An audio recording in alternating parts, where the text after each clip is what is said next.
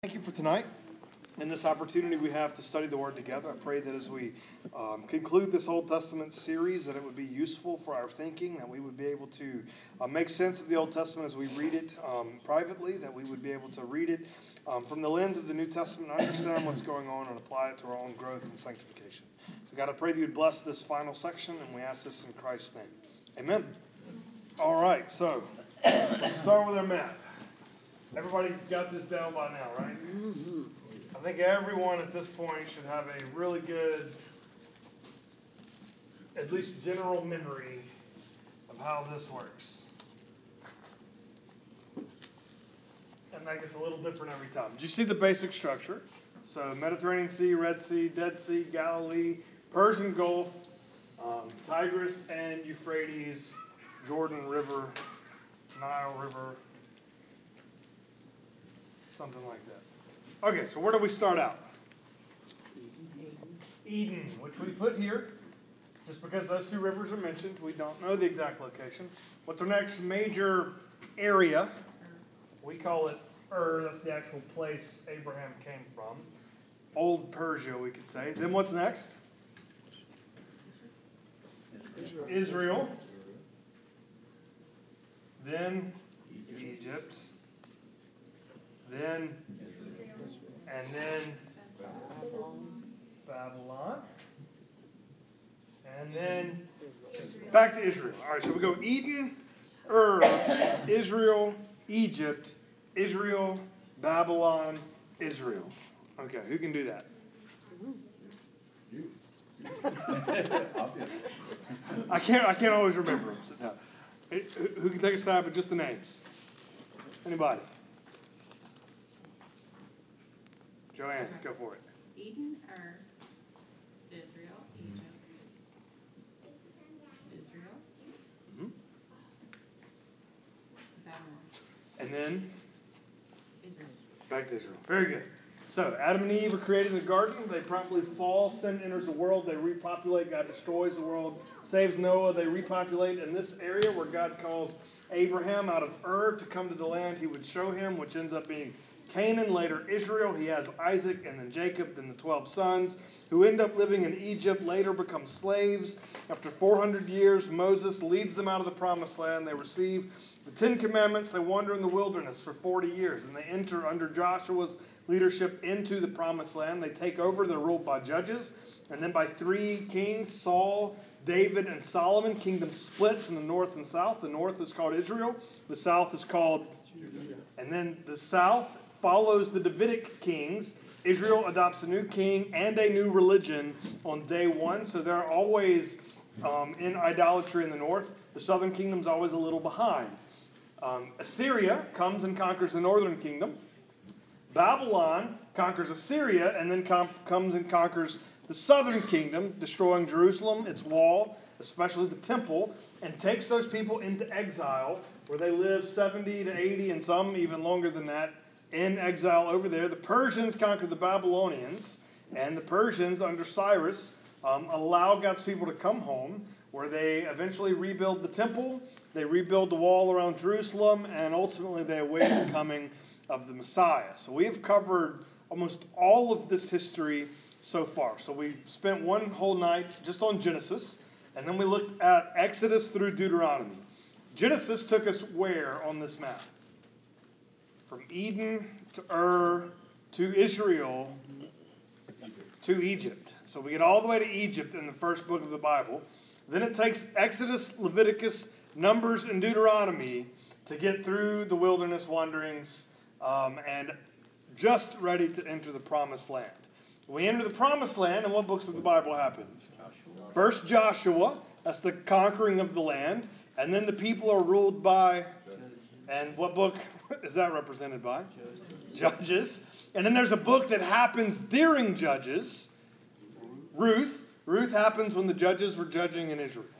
And so that happens there. And then we have the history of the kingdom period, and we've been through that. So the history of, it starts with Samuel, the last judge and prophet, and then it goes to Saul, David, and then Solomon, and then it splits, and what two books of the Bible cover that era? First and Second Kings. So it's it's first, second, third, and fourth Kings. And English Bibles, we call them First and Second Samuel, First and Second Kings. Same books, though. So we divided up. That's how far we made it with the history of the Old Testament. Then we pressed pause, and we looked at two categories of Scripture. So we looked at the prophets. Now, you remember how many prophets there were? That was a trick question. There's 12 minor prophets. So we call them minor in that case means what? Short. Minor prophets. And then there were either 3, 4, or 5 books of the major prophets. So definitely Isaiah, Jeremiah, and Ezekiel. And then some people include Daniel there. And some people include Lamentations there. But Daniel and Lamentations sometimes are in the writings, which is the section we're in now. So we looked at the prophets. Then we looked at the wisdom literature. You remember those books? I think that was last week. So that was the book of Psalms, then Song of Songs, Proverbs, and Ecclesiastes. I missed one. Ecclesiastes, one more. Did y'all say it? Job? Did y'all say Job? Job. So Job through Ecclesiastes are our wisdom books. So let me just give this to you in another form. So I think I've mentioned this before. Sometimes you'll see the Old Testament called the Tanakh. You ever heard that before? All right, this is just their division in the Hebrew Bible of the Old Testament books. So this T stood for what? Do you remember? Torah, which is the law. And then the do you remember? Nevi'im, that was the prophets. That's so hard to do. You ever tried to write down like that? That's just, my brain just breaks every time that happens. So this would include in their Bible the 15 books. Okay, that they would have done the 12 minor prophets, and then no, because they actually included Samuel and Kings. Anyway, so prophets, and then the last one, you remember? Ketuvim, which is the writings. All right, so in their Bible, they're in this order as well. So you have the Torah, then the prophets, and then the writings. So what's the last book in our Old Testament in our English Bible? Malachi, right? So where would Malachi be in that division?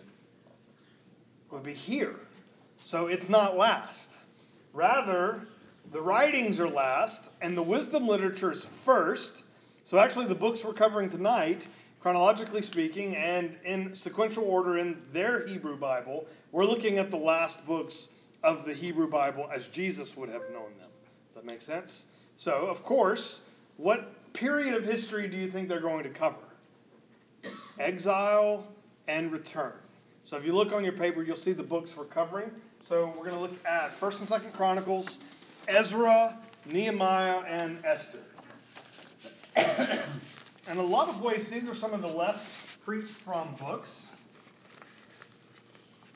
Probably because Ezra and Nehemiah are hard to relate to in some ways, but we'll try to make sense of that as we go. We're going to start with our order, which is not the same as the order in the Hebrew Bible. So if you look through here, you'd see it goes Esther, Daniel's in this category, then Ezra and Nehemiah, and then Chronicles. So Chronicles literally ends the Old Testament from a New Testament perspective 2,000 years ago. Does that make sense? We're going to start with Chronicles anyway because it's first in our Bible because of its history. So we're going to just walk through all three sections, which is Chronicles, Ezra, Nehemiah, and then Esther. And so let's dive in. Grab your Bible and let's just open to Chronicles.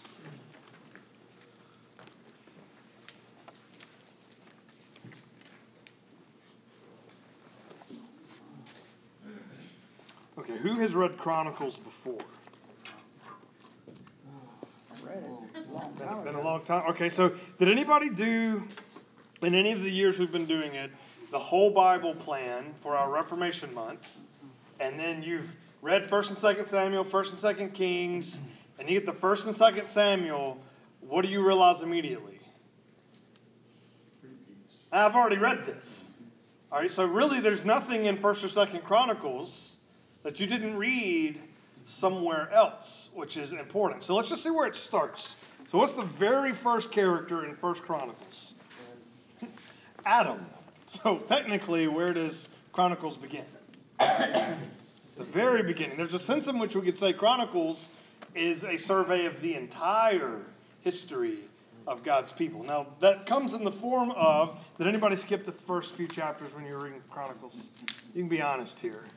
Why would we have a tendency to skip those chapters? You can look down and know immediately. This is genealogies, right? So for them, that was kind of like an outline. And if you know who these people are, and you walk through this outline, then you can remember the stories that go with this. Did anybody have to remember like the U.S. presidents in order and history? Right? Memorizing those in order in of itself doesn't necessarily help you. But if you know the stories that go with those, knowing the order and being able to say them will actually help you retell the story. And know, like for me, it's always easy. I know it's Abraham, Isaac, Jacob. If I got those three names in that order, then I can put the stories that go with those names in the right order. Does that make sense? So it's really serving that way as we open in Chronicles. But what's interesting, here's the thing I want you to see. There's a key difference between Chronicles and 1st and 2nd Kings or 1st and 2nd Samuel or really anything leading up to that point. So let's just think about where we are historically. So if we start in Egypt, Moses started writing which books of the Bible? The Torah. Then we get into Israel. What books start to be written here? So Joshua, Judges, Ruth, 1st and 2nd Samuel. Samuel's one of the major players in writing the early parts of that. Obviously, he didn't write the three books that come after him. But those are being written pre-exile. Okay? Chronicles is that same story written after the exile. Does that make sense? So God's people go to Babylon. They stay here for 2 generations, basically. And then they come back home. And from their perspective, the glory days, are they ahead or behind? They're behind. Who do you think a key character is going to be if you're looking backwards then? David. Here's the key. So when you think about Chronicles, when you read Chronicles, it's written from the perspective of post-exile. The exile has already happened, and they're remembering these stories. Now, do you ever tell a story differently 10 years later than you did right after it happened? All right, so your first blank there, the Chronicles are written from a post-exile perspective, but surveys the history of Israel from Adam to the Babylonian captivity. So thinking about that, when you tell a story 10 years later, what changes in the story? The names. All right, well, the details change, but in what sense do the details change? Is better or worse? Well, it depends on why you're telling the story, right? All right. Well, for one, you get better at telling the story. And I've got stories. So this is a story I do every 6 weeks about Pax and Blaze. And I've told the story so many times now. I'm not saying the Bible does this part, but I don't remember which parts of the story embellishing and which parts happen that way. Does that make sense? It's just been too long. But the story's gotten much more precisely delivered to sell the point that I sell with that story. And so it's... Which story it is? Do you know which one? Toy Story? The Toy Story where he threw the little toy and hit Blaze in the face. Yeah. So I know it happened. But it's just gotten very precise. And I tell the story to get a meaning across. All right? There's a similar thing going on with Chronicles. So you can actually compare Chronicles, read some of the same stories in 1st and 2nd Kings or 1st and 2nd Samuel. You read the Chronicles version, and the Chronicles version isn't wrong.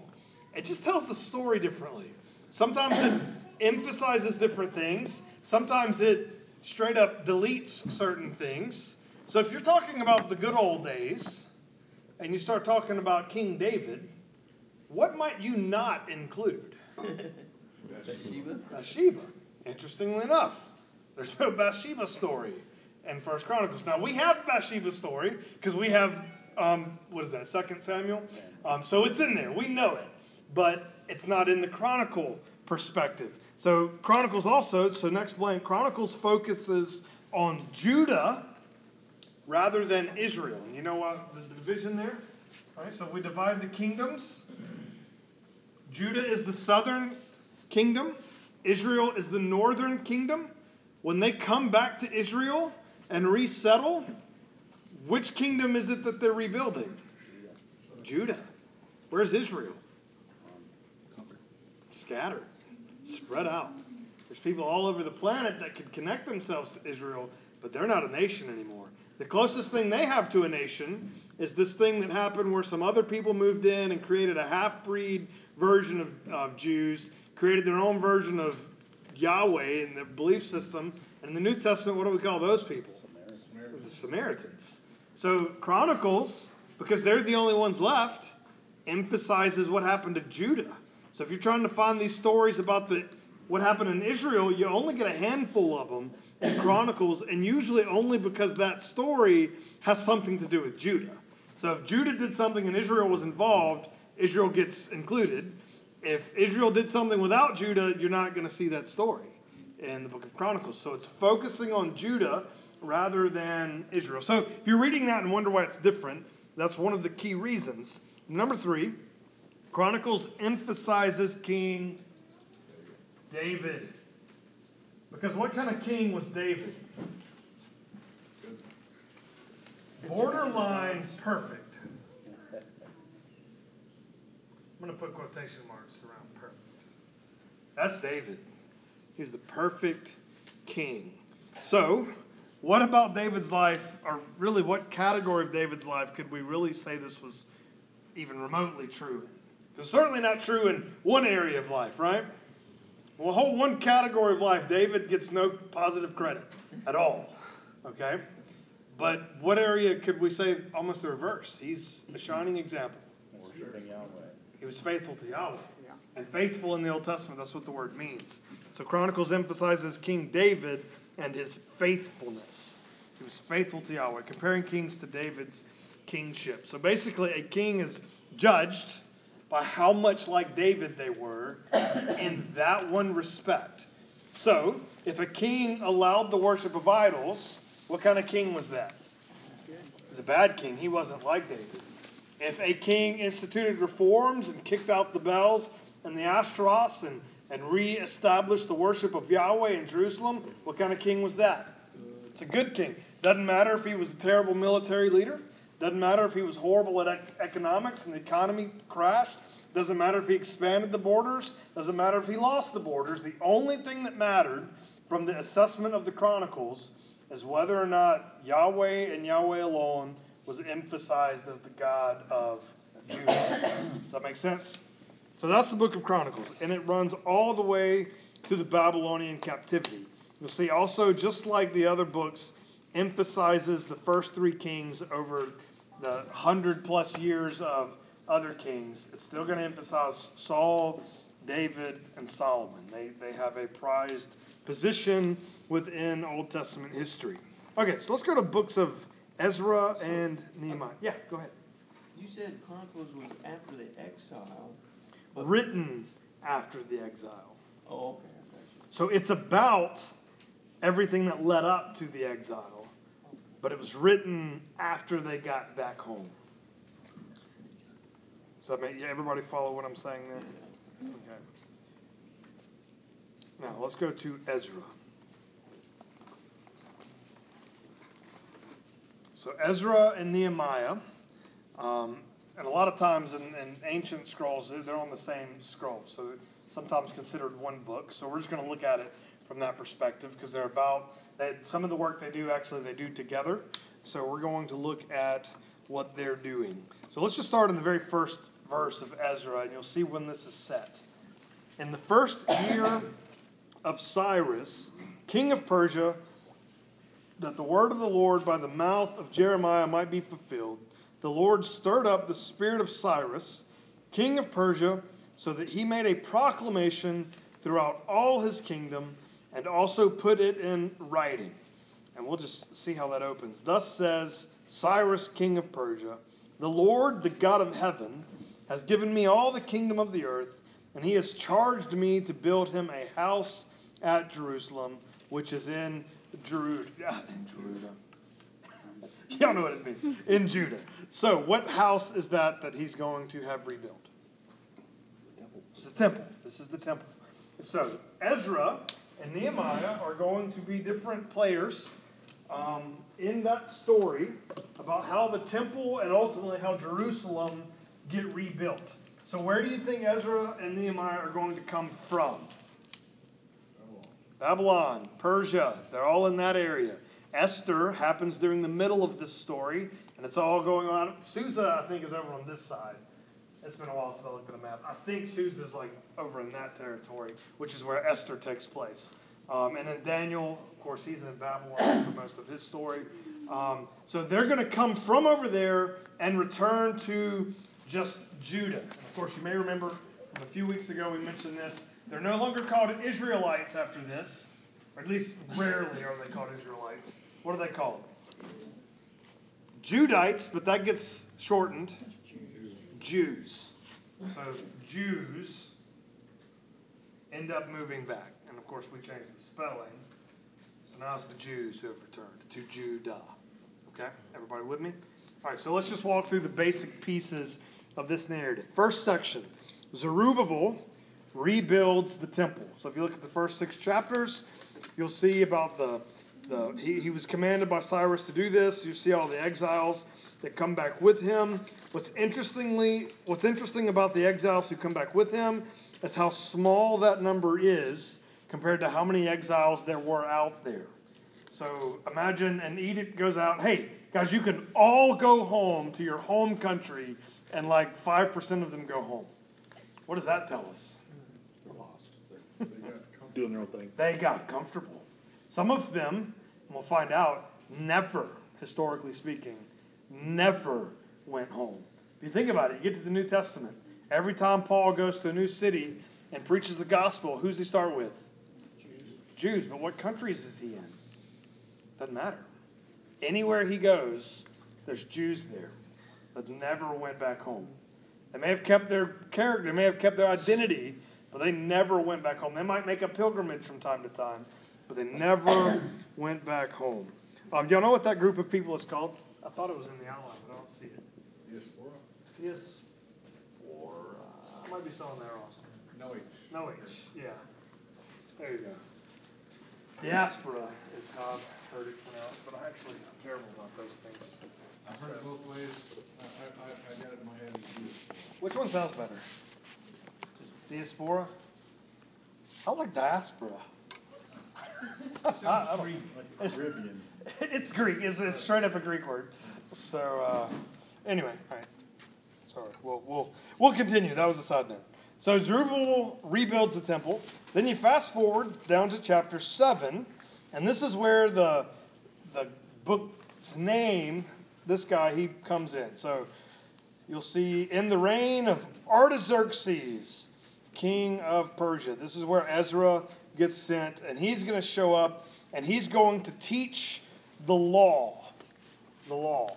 Why would they need to know the law? Well, if you think about it, in exile, there were things they could not do. When they're living in Babylon, can you give me some examples of things that are commanded of them that they cannot do while they're in Babylon? Sacrifice. The whole sacrificial system, the entire thing, they cannot do. In a lot of ways, they can't do most of their festivals. Now, they could probably figure out a way to do it, but the fact of the matter is they really needed the temple to do most of those things. So even the Passover, they really needed the temple by this point because it was part of their system. And so they had learned to be Jewish, and being Jewish meant, well, at least we don't eat pork, or we don't work on the Sabbath, or at least some of us don't. You know, it was even that wasn't done well, but they had defined themselves that way. They come back, they rebuild the temple, and they have no idea what to do there. And so Ezra comes back, and what do you think his primary role is? He's a scribe, he's a student of the Torah. All right, guys, here's how it works. Here's what you need to do. And he does that for the rest of the book, which is not that far, but 3.5, 4 pages. He's trying to teach them and reestablish the priesthood, and then he has to deal with this common theme. I didn't make it part of the outline, but intermarriage. What was the big deal with intermarriage? Just to be clear, Ezra and Nehemiah. In fact, Nehemiah ends with a hissy fit. It's like, They're just all intermarrying. And that's like how the book ends. So he's just upset about it. But this is a big deal in Ezra and Nehemiah that they're intermarrying with these other people groups. These Canaanites who are still in the land. Interestingly enough, those Canaanites were the Jews who didn't leave. So they weren't even supposed to intermarry with the Jews who had stayed. It's insane, really, if you think about it. How I say insane. It was extreme how fanatic they were about this. So why was that such a big deal? That they not marry these other folks? Because it wouldn't keep them set apart. All right, so they wouldn't be set apart, and then you said false gods. What went wrong with Solomon? Married too many wives.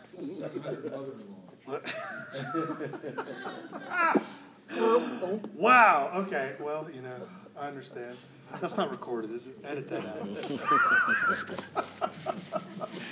All right. So the idea is these are outside of the faith. So in that culture, ethnicity and religion were identical. There wasn't a difference. And so they were intermarrying with people of different religions. Now, what's really fascinating about this is Ezra and Nehemiah forced them in some cases to get divorced. But then there's a prophet living at exactly the same time who wrote a book during this time, and we happen to be studying it on Sunday. And what book is that?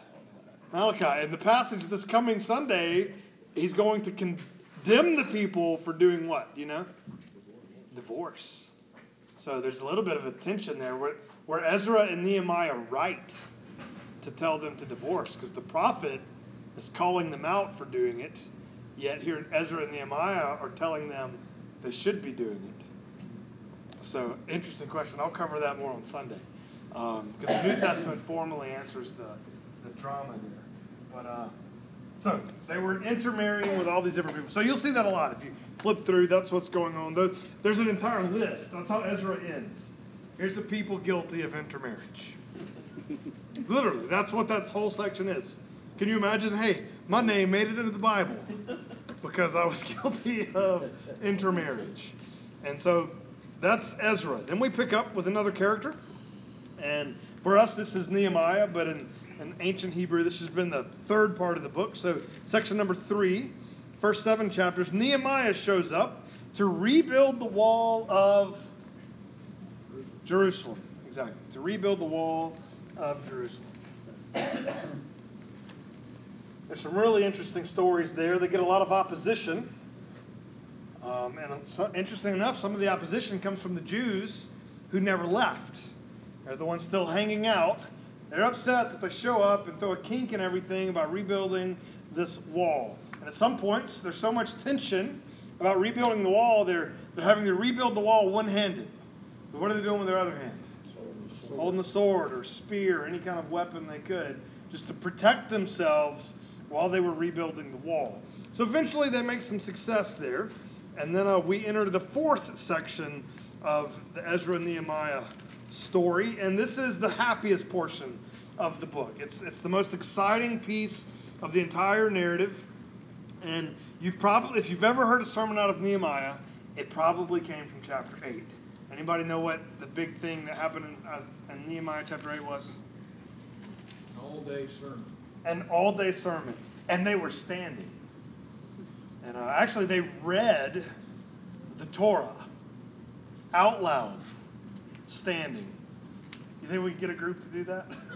Sunday morning, be like, all right, guys, we're just going to start at Genesis, and we're going to finish in Deuteronomy 34. Nobody move till we're done. Please stand. Well, that's what they do. And they read the law. Let's see, jump down to verse 5 of Nehemiah 8. It says, Ezra opened the book in the sight of all the people, for he was above all the people. And as he opened it, all the people stood. So they built this platform. This is where we get the idea of a podium from, really. And so the pulpit here, they're standing on the pulpit, elevated. And a lot of churches, older churches, actually really elevated the pulpit just so that all could see it and had decided that it's above you. Not that the person was, but that the word that was being shared was. So he opens it. The point is all the people can see it and all the people can hear it. Verse 6, and Ezra blessed the Lord, the great God, and all the people answered, Amen, Amen, lifting up their hands, and they bowed their heads and worshiped the Lord with their faces to the ground. And you get a bunch of names. Skip down to verse 8. They read from the book, from the law of God clearly, and they gave the sense so that the people understood the reading. Now, what do you think gave the sense means? Expository preaching. There you go, expository preaching. They explained what was going on. How many times have you read the Bible and then went down and read your footnotes in your study Bible because you didn't know what was happening? So Ezra's doing that. Ezra's doing that here in this moment, and he's basically preaching. They're going through the entire law. And then verse 9, Nehemiah, who was the governor, and Ezra the priest and scribe, and the Levites who taught the people, said to all the people, "This day is holy to the Lord your God. Do not mourn or weep." Well, why would they lead that way? Guys, don't mourn or weep. He's been reading the law for hours now at this point, giving the sense. And he says that because, you'll see the next thing, for all the people wept as they heard the words of the law. Why are they weeping? Violate. They're guilty. Because what's the law tell them? That's your sacrificial system. That's your feasts, your social structure, your civil government. Everything about Israel's culture has just been read to them. And how much of it are they obeying? Almost nothing. They're horribly corrupt in God's eyes. And also, they've read the Torah. There's a blessing and curse system in the Torah. If you do these things, I will bless you, God says. If you don't do these things, I will curse you. Furthermore, they're hearing out, some of these guys probably hearing it for the first time. They know now why their parents were in exile, why their grandparents were in exile. What did we do wrong? We started worshiping these other gods.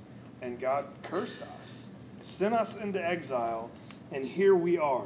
And this is where we get a big Feast of Booths celebration. The people confess their sins. It's really glorious spiritual renewal. So that's the fourth section, 8 through 12. Spiritual renewal. Unfortunately, however, the book does not end in that state of spiritual renewal. Oh, I should also note, I didn't say back when they built the temple. That was back at the beginning of Ezra. They rebuilt the temple. They had the temple dedication. And I've mentioned it before, but just to make sure we all remember, when Solomon built the temple and they had the temple dedication, what did the Lord do that day? He showed up. The cloud of glory came down. God's presence was seen and felt among the people present at the dedication. They rebuilt this temple, Zerubbabel's temple, which will eventually be Herod's temple. And they rebuild it, and all the young people go, "Ooh, yay, our building's done. This is exciting." And the elders, some of them who had seen the temple in its former glory, what'd they do? They wept. Not for joy, but for sorrows. Like, this is the best we could do. And God didn't even show up. There's no cloud of glory, no dissension. So there's a lot of negativity, and maybe call it pessimism, in Ezra and Nehemiah. Because our golden age is behind us now. I hear that lingo a lot, even today. Oh, back in my day, that's their attitude. They're not in their prime now. They're looking back. Aside, so in Solomon's temple, they actually had the Ark of the Covenant, correct? Yes. They do not have the Ark. As far as we know, they do not have the Ark of the Covenant now. And we don't know where it disappeared. It just rolled out. After it's destroyed by Babylon, we never see the Ark of the Covenant again. Unless you have seen Indiana Jones, then it's buried in a on warehouse. Oak Island. Then it's buried, yeah. It's buried on Oak Island. The Germans have it. Yeah. But I always thought it was weird in that movie that the Ark of the Covenant really did have power. Like, what did that mean?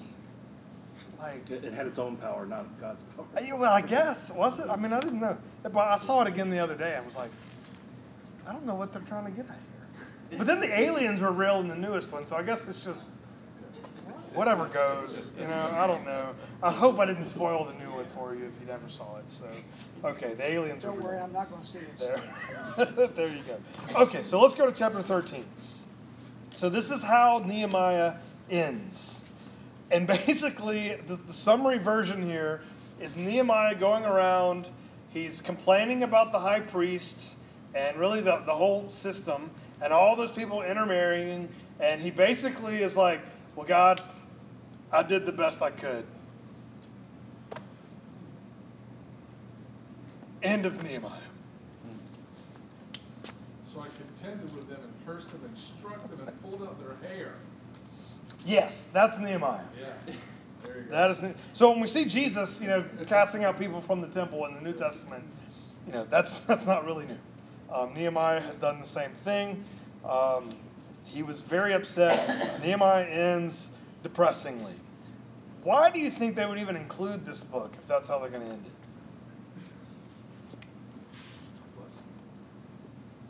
Even Deuteronomy. You remember how Deuteronomy ended? Moses prophesied that prophet like him would come, and he didn't.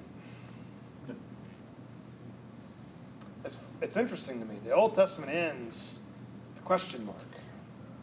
It's not a finished story. It's not a complete story. And you've ever heard of the Bible Project? They make these little videos. I really love their video on Ezra and Nehemiah because it ends with that. Well, I guess the way he kind of wraps it up in the video is because the actual problem had still not been dealt with. And what was the actual problem? Sin in your heart, right? We, broken on the inside, are what has got to be fixed. And what has Christ come to do? He doesn't come to fix their external problems. He didn't come to rebuild walls around Jerusalem or restore the temple. He came to be the new temple. He came to do a work of sanctification in us. And that's why Ezra and Nehemiah ends with that pessimism, I think, is because it's just looking forward to the New Testament. Okay, Book of Esther. All right. Y'all know the story of Esther? General story is Esther's a Jew.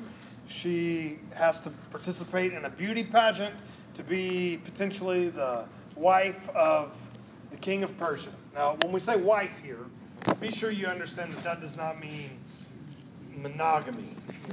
Okay? One of the wives of the king of Persia. And this is probably, most scholars would say that the king of Persia in this case is the dad of the king who's in most of the Ezra and Nehemiah stories. Not Cyrus at the beginning, but for Ezra and Nehemiah, that section of history, this is probably the dad of that king. So that means, chronologically speaking, Esther would have happened before most of the content of Ezra and Nehemiah. Not the rebuilding of the temple, but everything else. So those sections 2 through the conclusion happen after happen after Esther, but Esther happened between the first and second section. Does that make sense? Y'all with me there? All right, so let's just think about what's going on. So the king of Persia is probably Xerxes. He's called Ahasuerus here, which is a Hebrew spelling of the Persian version of the Greek name Artaxerxes or Xerxes. Everybody follow that? That's why it's confusing historically. So Persia spoke Persian, or there was a name for that. Is that Akkadian? It's been a long time. I don't remember. There's a name for their language. The name in that language translated into Hebrew sounds kind of like Ahasuerus. Does that make sense? We call him by the Greek version of his name, which is Xerxes. It's just Old Testament stuff is complicated sometimes. So it's probably that king, the father of the Persian king who supported Nehemiah and Ezra. So Xerxes and father. Most interesting thing about this book, God is never mentioned in the book of Esther. You look through there, try to find Yahweh. Try to find the Lord. Try to find God. Interesting. There was really, by the time of the New Testament, the Old Testament was established. So it's really hard to make any legitimate claim that this book was left out. But because the canon was well set by the time we were asking questions of canon. But, there have been people asking that question over the history. Why do we have a book that doesn't mention God? So, that's interesting. The book is set after God's people were allowed to go home. That's also interesting. Because if they were allowed to go home, where would we expect them to be? In Israel. And this story set place like deeper into Persia than they would have been because of the exile. They're even further away from home now. And are there Jews hanging out there in Susa with Esther? Or is she the only one? No, there's a lot of them. That was the whole deal with her being appointed at such a time as this. You remember the narrative? So she ends up winning the beauty pageant. She does become one of the wives of Ahasuerus, and there she is. Then there's Mordecai, her uncle. And then there is Haman, the wicked guy who wants to have all the Jews killed because he doesn't like Mordecai. Then there's the whole elaborate scenario where he tries to make this proclamation where all the Persians, or really any other people group, can kill the Jews and take their stuff. And then, meanwhile, Mordecai had overheard a plot to kill the king, and he basically outed it. And so basically he saves the king's life. Well, the day that Haman shows up to get basically he wants to have Mordecai executed. He shows up, and King Ahasuerus had just read the story. They didn't even know about when it happened, that Mordecai had saved his life. So Haman shows up with the plan to kill Mordecai, but instead Ahasuerus gives him the command to lead Mordecai through the district on the king's horse. And this is what happens to the man in whom the king has favor, and it really humiliates him. Then Esther throws a banquet, eventually exposes the plans of Haman, and then the king has Haman executed on the exact same gallows or stake that Mordecai was supposed to die on. And then Mordecai ends up exalted in position. They undo not undo. They make a second decree that technically undoes the first decree, and then they celebrate a feast, and that's called the Feast of what? Remember? Purim comes from that, and then the Jews are all saved and grow and flourish, and that's how the book ends, with no direct reference to God. So what do you think the story is about then? Why include this story? Why tell this story and leave God out of it?